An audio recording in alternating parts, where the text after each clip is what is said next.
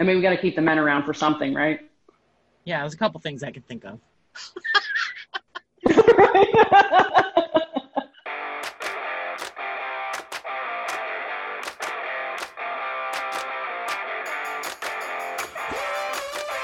Welcome to the Elevated Entrepreneur Podcast. I'm Janessa McKenzie, a business mindset coach and brand strategist, and I help online experts like you stop self-sabotaging their success and unapologetically build a badass personal brand that makes marketing and sales easy. It's my mission to show you how to become who you were created to be so you can share your talents with the world, make a difference, and create the income and impact you desire. So if you're ready to end your battle with self-sabotage, regain your kick-ass confidence, and create a business and life of your dreams, listen up as I hit the BS button on the notion that hustle and hard work are all it takes to be successful, and mix the woo with the strategy to help you create the mindset, messaging, and visibility you need to attract the clients and cash that you want, while unapologetically building a powerful brand from the inside out. Now let's do this. Hey everyone, welcome back to the Elevated Entrepreneur Podcast. I am Janessa, and I am here today with Alex Brashears, and she is a private lender for real estate investors, and she works with a lot of military spouses and helps them with borrowing for their investment properties. And she advocates for women to be involved in real estate as owners and investors. And that's what we're really going to talk about today. So, Alex, welcome. How are you? I'm doing great. Thank you for having me. Good. I'm so excited that you're here. And I'm excited to talk about this because I know that, you know, in a lot of, not just real estate, but in a lot of male-dominated industries, women, you know, can feel like they are, for lack of a better word, I guess maybe intimidated by going into these spaces and think that, you know, maybe sometimes it's going to be harder for them to be successful because it's so male dominated. Oh, absolutely. And real estate is no exclusion to that at all. Yeah, no, I'm sure it's not. It's funny because I have looked into for years, I've just kind of poked around real estate, looked at different ways. Do you know Dean Graziosi? Do you know who he is? Yes. Yeah. Yes. So I have listened to him and done some stuff, and I'm like, okay, well, for me, the barrier seems to be money. I could care less that there's a bunch of dudes in there, right? To me, that doesn't bother me, but I know that I'm sure it bothers a lot of women. Thinking that, especially single women, thinking that, okay, well, this is what I want to do, and how much harder they're going to have to work to be successful in these spaces. Oh, absolutely. And I think it's partly from an upbringing standpoint. If you think, women are taught to, you're supposed to support and take care of those around you, from a very early age. It's, take care of your brothers, if you, especially, I'm the oldest. So it was always, take care of your younger siblings, take care of your brother. Once I got to drive, I was essentially just mom's taxi son junior. So, I mean, you're always, kind of expected to have these roles where you're supporting other people, and that's just kind of the way we're programmed. And so I think when women enter the workforce, they don't naturally, by majority, don't naturally look for those positions of leadership because from a very early age, they're always taught, here's the support roles, here's what you do well. You're a great wife if you're able to stay home and cook and, do the 1950s thing. And there's nothing wrong with that, but I feel like there's not a lot of conversation on the other side of the table that's positive, because if you're seen as an assertive woman, then you're bossy or you're bitchy or, something like that. It's no, that's just, if I'm doing the same behaviors a guy would be, you would call a guy assertive.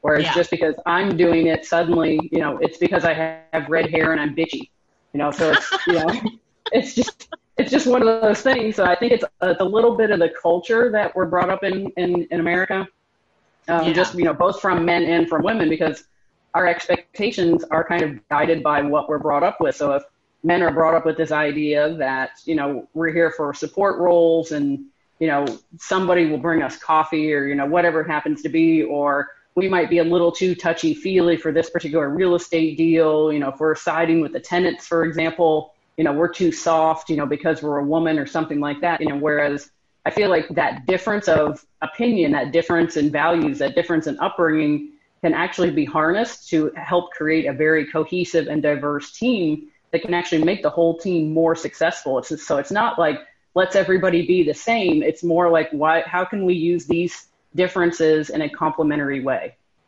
Yeah. Yeah. And I don't think that gets looked at often enough either, you know, in any space, right? Like, absolutely. Sometimes we will hire team members and, you know, we're like, oh, well, they're too this or they're too that. Well, okay, how, you know, instead of just, you know, being like, oh, they're not working out. I mean, granted, they're not working out. But if instead of just, you know, writing them off completely the first time you don't feel like something was done right or said right or whatever, you know, maybe instead look at that person, talk to them and find out what their, you know, strengths are, what their weaknesses are. I mean, we should be doing that before we hire, but some people don't. So this is just a good lesson in that as well, that a team is a team because people are different. Absolutely. And there's value in that difference. And you know, it's kind of natural, you know, we want to go with what we know, and the thing we know the best is ourselves. So we're obviously going to look for other people that are similar to us in some fashion. And while that's not necessarily a bad thing, but it's good to have some of that diversity mixed in where you have, you know, some disagreeing arguments. You know, you have some things where it's like, no, this is the way I view it, or this is my expectations of it, or that was my take on it. And that can really be, you know, bring a team up to another level because they're able to see a wider audience, because obviously everybody's selling to somebody else, and you want to be able to have, you know, a good idea of who your avatar is, who your audience is.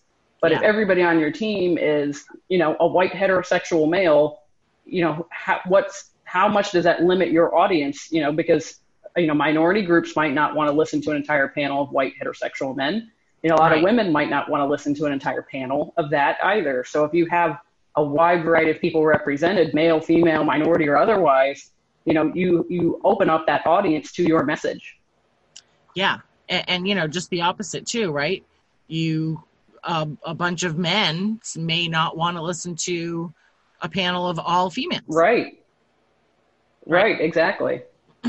So, yeah, I totally see, you know, both sides of that. So having somebody that represents every part of, you know, as much as you can of many different audiences is definitely beneficial in any space.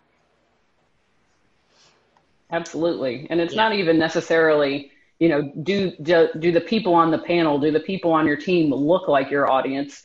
It's more a matter of, can they connect with your audience in a real way? You know, do they understand the struggles? Do they understand the cultural differences? Do they understand the biases? Those sorts of things. So it's not necessarily diversity for diversity's sake in terms of looks. It's a matter of getting that perception of that audience and making them understand that you understand that perception. Yeah, exactly. Couldn't have said that better. So tell me a little bit about passive real estate investing. Oh, I could be here all day, but I absolutely love it. And so first I will start this by, I look at passive and active a little bit different than other people traditionally look at it. So, you know, the traditional form is you're an active investor, so you're involved in there on the job. If you're doing fix and flips, you might be the one swinging the hammer. Mm-hmm. You might be the one finding the contractors. And then passive is a little more like, you don't have to show up at the job site. You just let your money work for you. Mm-hmm. And my sort of perception in passive and active is that passive allows me to be as involved as I want to, and active means I have to be involved. I don't have a choice. And one's not necessarily better than the other, but just my lifestyle, my goals fit better with being a passive investor. So I can still be as active as I want in my time commitments and my physical abilities, my geography, because obviously as a military spouse, we move every 2 years. The longest I've lived anywhere is 22 months in the last 20 years. So, being able to have that flexibility is super crucial, absolutely crucial. And the reason I chose private lending for real estate is, going back to that, who's not represented, what part of real estate's not represented. I'm just not naturally a very competitive person. I'm a very collaborative person. Let's come together. Let's figure out how we can do this to get to a common goal. And a lot of the, quote unquote, active real estate is, doing the fix and flips and doing the buy and holds. And you're in a bidding war at the auction steps, or you're in a bidding war with a realtor and a broker, or you're trying to, talk to a seller that might be in a distressed situation, divorce, death, all that sorts of thing, and that tends to be a very competitive field. And that's just not something that plays to my strengths. Also, in that active role, if you get a phone call that a property's just hit the market, or you get a phone call that you have a distressed seller, that just really wants his property gone, grandma's house is just, all the stuff's out, they just need to get it gone today, you have to deal with it in that moment. So, it's much harder to kind of balance in a family life, a home life. If you happen to be working a job also, you're going to go tell your boss, wait, hold on. I need to take this phone call. It's someone whose, grandmother died and I need to buy their house like right now. Most bosses aren't going to go with that. So, whereas you're doing private lending, rarely is it ever an emergency that I need to take this phone call right now. It's someone, you build a relationship with your potential borrowers and you let them know, the type of property that you lend on, what you're looking for, what the area is, which lien position. You have all these kind of things, and you just kind of slowly get to know the investor. And then when they have property, they're like, oh, you know what? I got this place under contract. I've been talking to Alex. This is definitely the type of property she likes to lend on. Let's give her a call. Let's shoot her a text, and it could be 2 or 3 hours before I get back to them and say, oh yeah, send me over the numbers. I'll take a look. So it's something that I can do at my pace, when I'm willing and able to do it. And that to me is far more valuable than, trying to, go out and chase, doubling my money in 30 days, on a flip or something like that. It is going to be a lower level of return, but to me, it's a safer level of return because I'm on the debt side of the equation. And for anybody who's ever, cut a mortgage payment, from their checking account every month, the first person you pay is the debt on the house. So even the investor, when they go to the closing table to sell the property, I'm paid before the investor ever does anything. The mortgage has to be paid. So, I kind of pay for, the returns. I have lower risk, so I'm going to have relatively lower returns, but I also don't necessarily have that downside either. They're going to owe the mortgage one way or the other. Yeah. So I want to make sure that I'm following this trail. So you have relationships with people who will flip a house. Is that right? Yes. Currently we are funding only fix and flips, just because we're a little uncertain with where the market's going to be going, with the prolonged effects of COVID on the economy. I'm a little worried about the unemployment numbers just kind of being hidden, thanks to various metrics and the way they account for the unemployment numbers. I think the unemployment number is actually much higher, if not double, than what the talking heads like to say on TV. So I'm a little worried about the asset prices as a whole in real estate, and at some point you also have to do the math. Interest rates have to go up. We can't keep interest rates at this level and not just have spiral out of control inflation. So, obviously when interest rates rise, assets prices get decreased.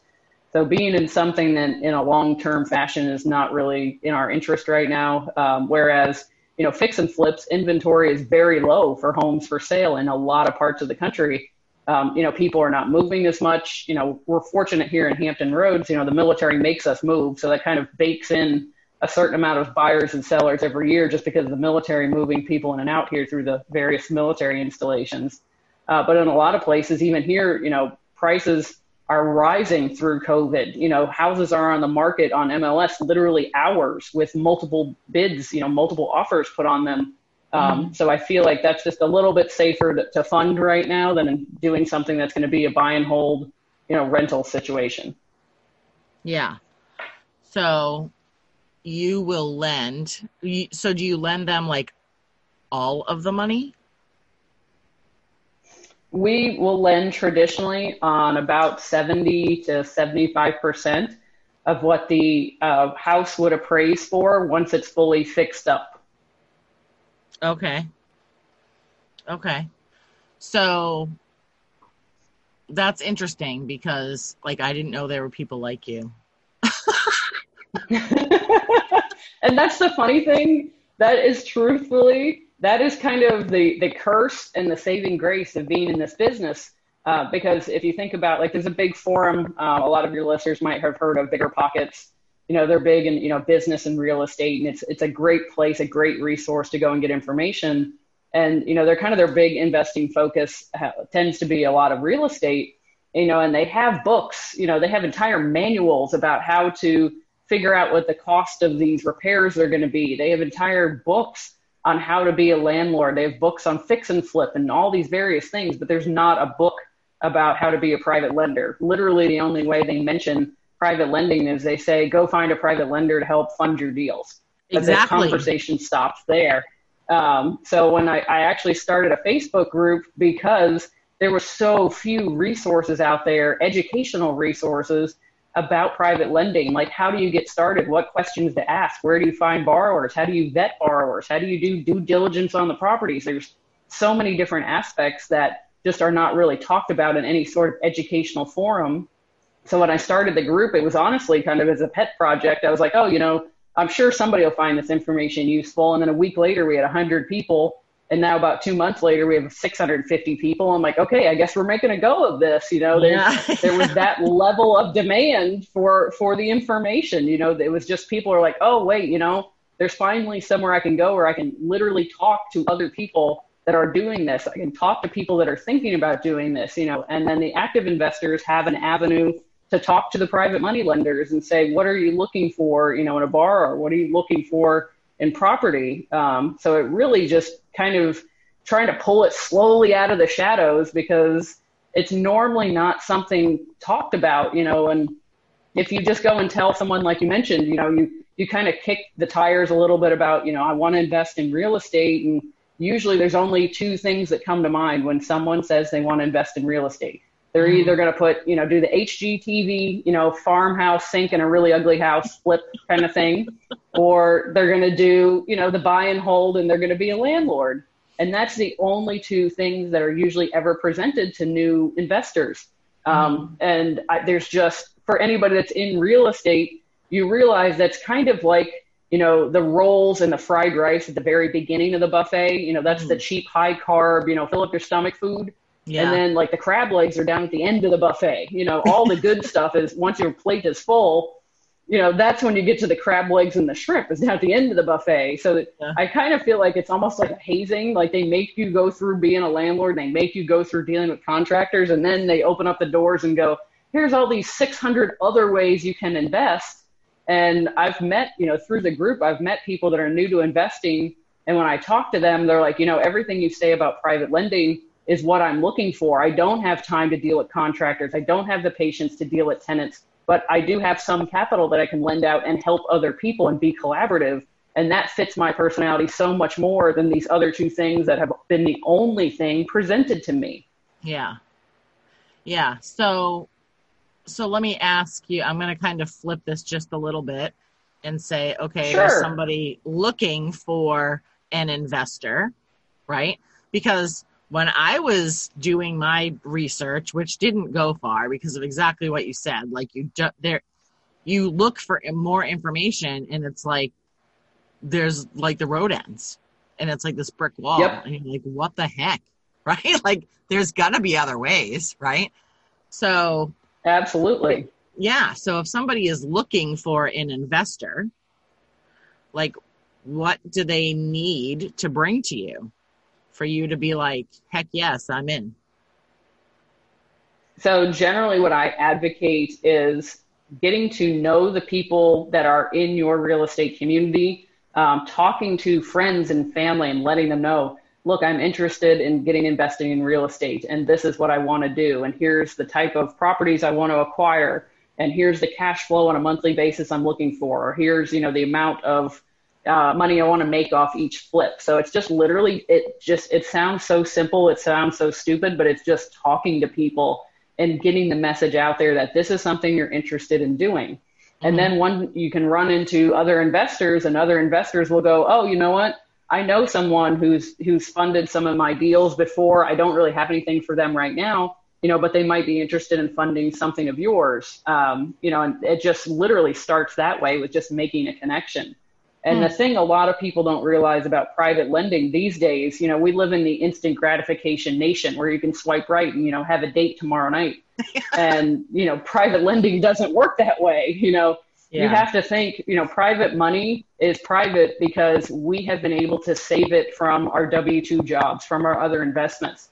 So we are literally giving you our funds to purchase this property. So that's not going to be a relationship that happens over a 20-minute phone call. That's going to be something where, we're going to want to get to know you. We're going to want to see what your risk tolerance are. We want to see what your moral character is like, what's your compass, as far as, handling different challenging situations. Are you going to shirk back and go, oh, I'm the victim? Or are you going to step forward and go, look, I didn't realize that, but I'm going to fix it, and here's how I'm going to fix it. So that takes time to develop. So that's why I always advocate people, if using private money as part of your business plan, that's really a conversation you need to start before you've even gone to look for property. Because, for example, I only fund deals that are in my immediate market because I know this area pretty well. I can go and drive by the property, I can do the numbers. I have local contacts with, inspection companies and things like that. Whereas if somebody just messages me out of the blue and they go, what's your rates? And I'm like,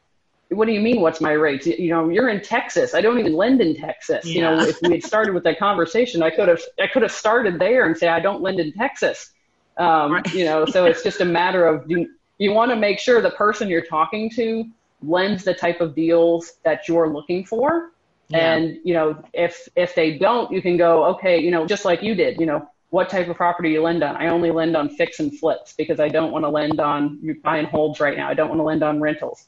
Okay, why don't you want to lend on rentals? If rental was part of kind of your thought process, and then you have someone going, I'm not going to lend on that, that might be valuable information. That might be valuable insight. Go, okay, what are you seeing that maybe I'm not seeing? Why aren't you lending on rentals? You don't have to just shut down the conversation and go, okay, great, thanks.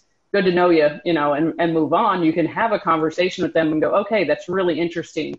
What are you seeing, on in the market to say you're not willing to lend on this? So there can still be a lot of value in talking to someone, even if they don't lend in your market, don't lend on the type of property you're looking to acquire. Maybe the timeline's different. For example, a lot of my loans are only out 3 to 6 months. And maybe you want a loan that's a little bit longer. And I can tell you why I don't do loans that are a little bit longer. So there's still value in talking to people. So what I usually tell people is take advantage of this COVID time. Everybody's stuck home. Everybody's got a Zoom account.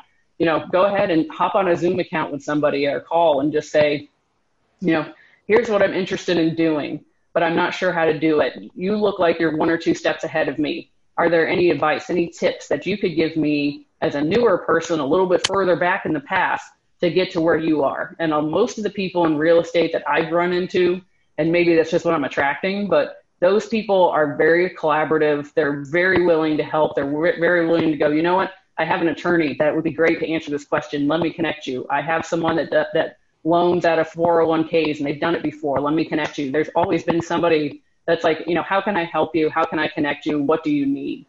Yeah. Yeah. Well, that's definitely, I think, one of the things that most people are probably afraid they're not going to find, right? Exactly. And it's really just a matter of asking. Yeah. Yes. And exactly. I know. Sometimes we make things so much more difficult on ourselves than we need to.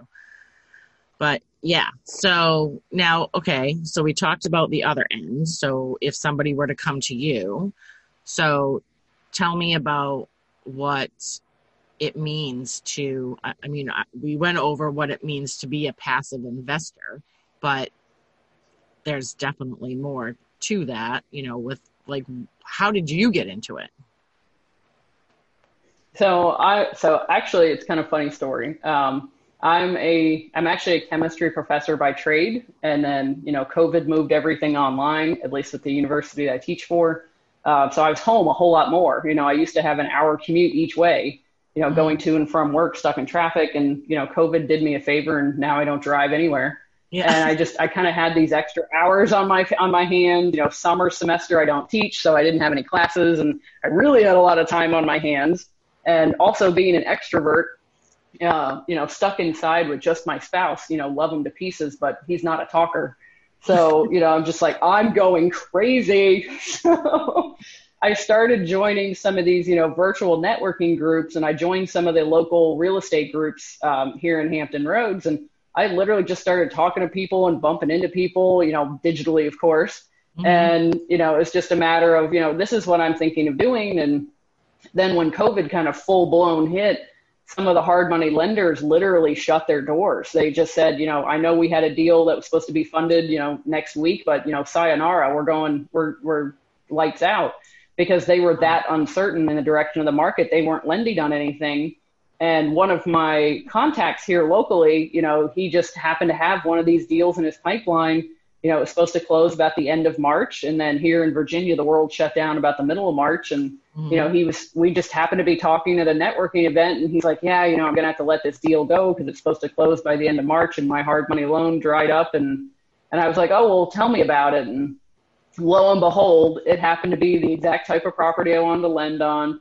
He was the exact type of borrower I wanted to work with. And I'm like, okay, you know what? Let's talk. Let's see if we can make the numbers work. And we did. And, 2 weeks later, we were funding the deal and off we were going. And, way back before college, I'd been a hard money loan broker. I'd been a conventional mortgage broker, a lot of time for my undergraduate education.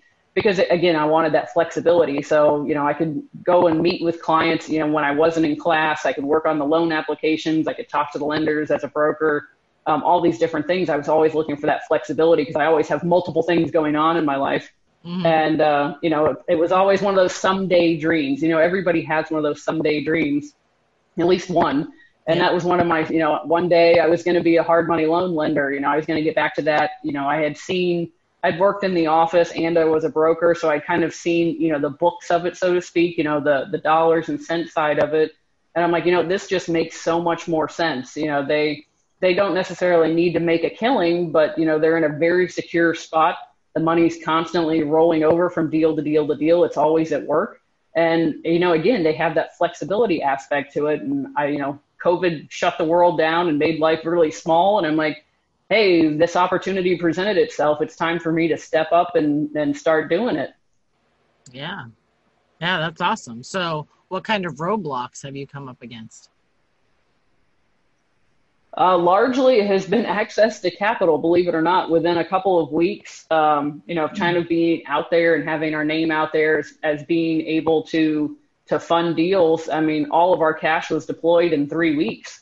And It was just a matter of, okay, now what? So we just kind of sit there and we're like, okay. And this was obviously during, kind of the height of COVID is when we started this. So the banks were extremely busy with already established businesses, trying to do the PPP loans and all these other type of small SBA loans and trying to keep the businesses that were already established, up and afloat. So they were not, super welcoming to say, hey, you know what, come on down, let's give you a business loan too. Yeah. So we kind of, ran into a roadblock with capital because, they're still up to their eyeballs and things to do dealing with the PPP program. Mm-hmm. And, the other small business programs that have been set up through the CARES Act.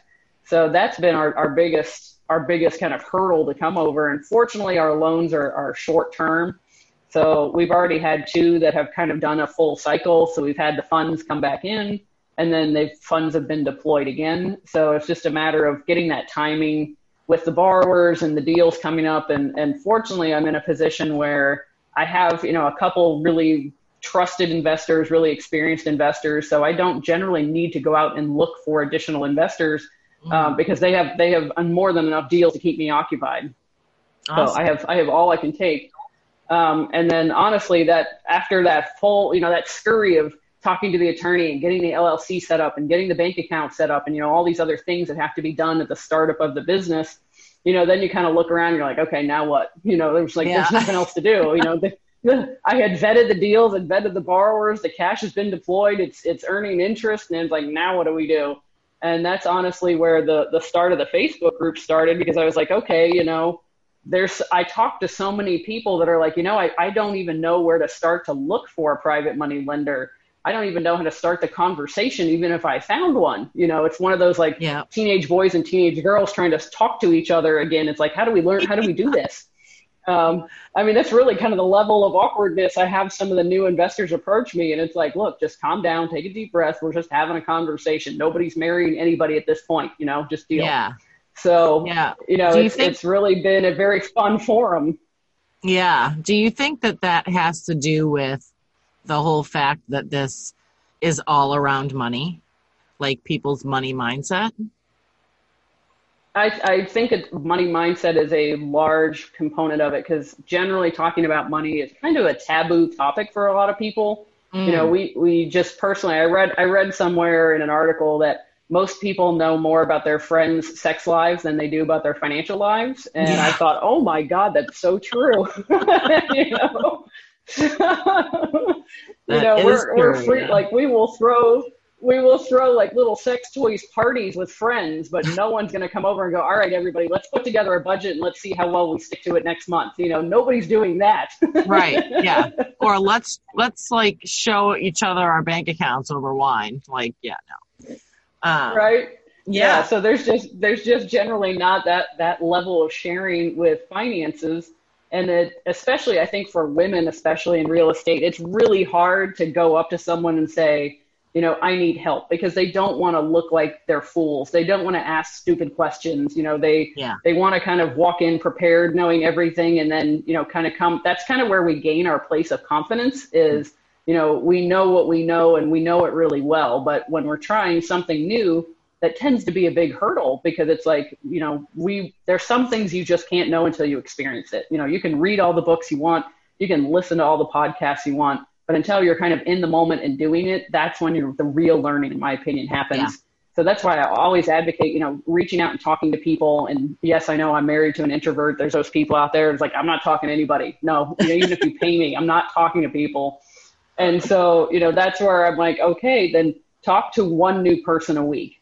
Talking to quote unquote people sounds like a lot, but just talk to one new person, one person that you didn't know before that week. Just reach out. It could be via chat on, Facebook Messenger, just something. So you have someone else in your network that's either going through what you're going, is, like I said, maybe a couple steps ahead of you in the investing process. Yeah. Or even owning a business, and just have a conversation with them and go, what are you struggling with? What are your biggest challenges? What's been easy? What's been hard? What did you do in this situation? And that really creates an opportunity to just connect and network with people. It sounds kind of cliche, but it's a matter of you're reaching out to another human and talking to them on a very human level. And a lot of people love to talk about themselves. So the second you strike up a conversation, tell me about yourself and tell me about your business, they're going to be like, oh, honey, sit down and grab some wine because we're going to be here for a few hours. Yeah, exactly. And I totally get that, whole asking for help thing, because I think that's a big hurdle for a lot of people, whether you're in business or not, especially women. Yes. You know, because we think we're supposed to be the fixers of everything. So, or, like you said, the person that takes care of everybody else. So if we're not, if we don't know how to do that, then we feel weak or like silly, or like I should know that, stupid, maybe, like we're just like, well, I'm dumb, like I don't know how to do that. But and like you said, you can read all the books. It's like, swimming or riding a bike. Like if you read a book about how to swim or how to ride a bike, you technically know in your brain how to do it. Right. But if you haven't actually done it yet, then you really don't know how. Exactly. You can read about swimming all you want, but until you get thrown in the deep end, that's when you're going to learn real quick. Yeah, exactly. So what are some tips or, that you would give someone that is, women right now that are saying, oh, I want to know more about this. Like, How do I? I always advocate reaching out to other women that are doing whatever it is you want to do. So whether it's private lending, whether it's doing fix and flips, whether it's be a contractor, whether it's be a business owner, whatever, bookkeeping, whatever you want to do. Because like I mentioned, especially in real estate, by and large, everybody has been very collaborative, very helpful, very friendly.